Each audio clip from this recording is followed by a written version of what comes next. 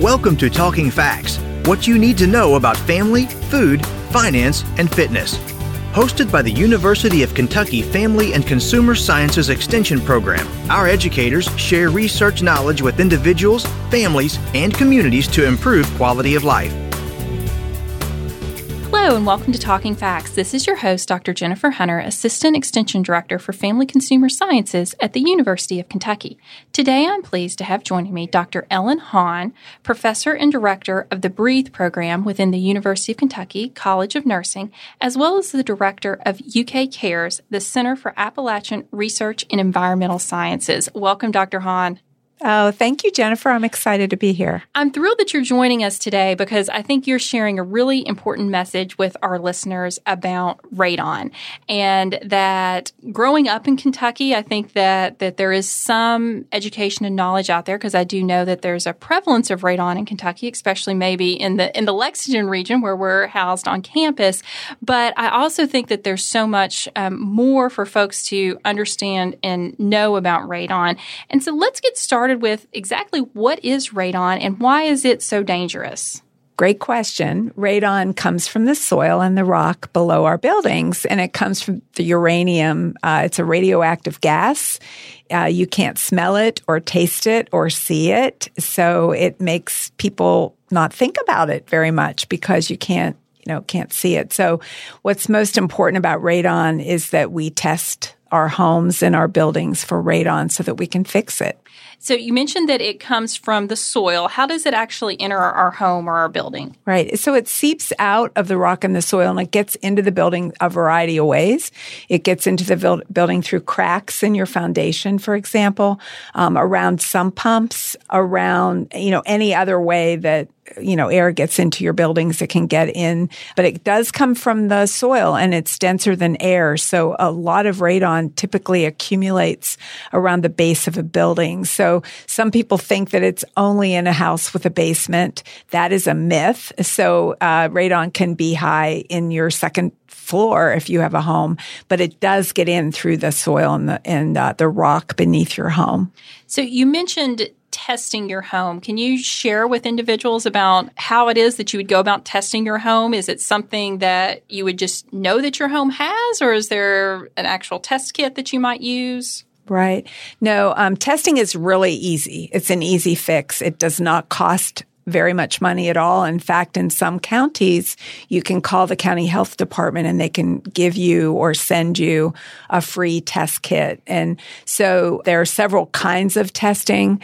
Some are what are called short-term test kits. And most health departments, if you get a free one, will be a short-term test kit. So it'll be anywhere from 2 days to 7 days that you would deploy that in your home, and you would put it in the lowest level of your home where you spend at least 7 hours a week. So if you have a basement, but you're really never down there, we recommend that you test your home in the lowest level, maybe the first floor, and that you avoid places like kitchens and bathrooms and places that might be particularly humid. So a living space, like a living area, and you just open it up, keep it away from pets and children, let it do its thing for as long as the test kit says, and then you just close it up, put it in the mail. Typically, it's postage paid. It goes to the lab, and then you'll get an email or a letter within 5 to 7 days.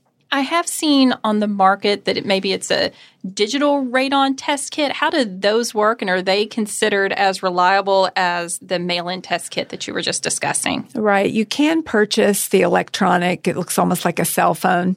They're not used as much in this country. They're actually the ones that we are starting to use in our research are from Norway. Oh, really? And they're about $100 to $200 a piece. So they're not cheap, inexpensive. Right. If you go to Lowe's or Home Depot or any other home improvement store, you can purchase what we are called charcoal-based short-term test kits for about $12 to $15. So most people, probably don't want to invest in an electronic air quality monitoring machine. You can also call a certified radon measurement and mitigation professional to test your home with a machine that's going to be fancier, and they will do that typically for free, just to see if you need mitigation. And then if you do, they can work with you to mitigate your home or fix it. So I think that would be my next question, that after you test your home and you get back the test results, is there any level of radon that's considered safe within a home? No, actually, there's no risk-free level of radon. The Environmental Protection Agency in the United States uses the limit of 4 picocuries per liter of radon as the cut point or the action level, so that if you're at or above 4, they suggest that you fix your home for radon. However, I just want to mention that the World Health Organization actually has a lower cut point or lower level of 2.7 picocuries per liter. So if an individual receives back their testing results and it's above the 2 recommended cut points, or maybe even a lower level, but something that makes the homeowner uncomfortable, how is it that they would go about fixing the radon levels in their home? Right. So it is a law in Kentucky that you contact and work with a certified radon measurement and mitigation professional. Those are available on a website, the National Environmental Health Association, NEHA. If you just Google that, you could probably find their website.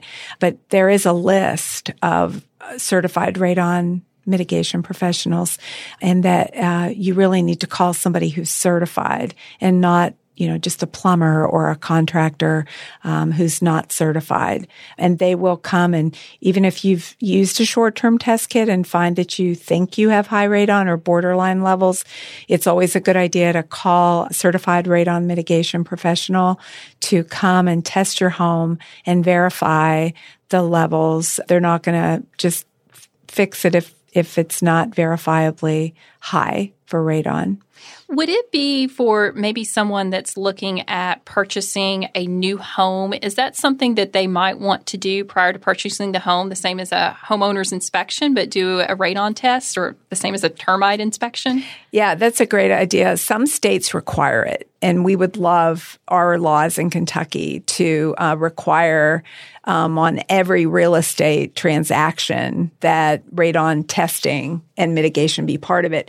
Right now, it's voluntary, and we do have some realtors in Kentucky and around the country who are very knowledgeable about radon, and they do advise their customers to request radon testing and make mitigation part of the deal, if you will. But right now, unfortunately, in Kentucky, that's voluntary.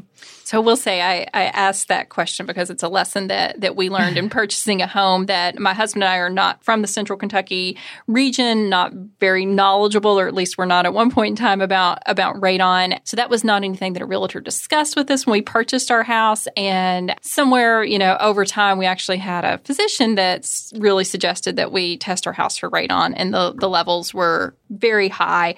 And retrospectively, I thought, I wish someone had, that a real estate agent had said, by the way, you can test with this. So we've always said, next house we buy, it'll be part of the contract that we can test for radon prior to making a home purchase, because it is a fairly significant expense to mitigate the radon. It depends on the foundation and where you live, but we usually tell people it will be anywhere from $1,500 to could be $3,000 or more, depending on your foundation and how many foundations you have. So compared to other home repairs, if you had lead in your home, you're going to pay a lot more than that to abate.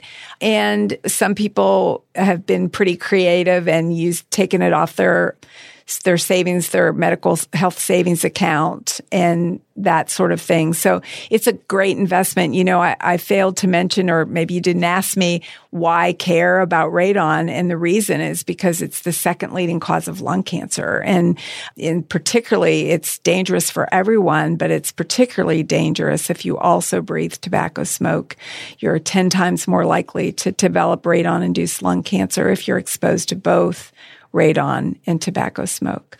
And that leads me into the next question about how can someone reduce their risk of radon-induced lung cancer? Right.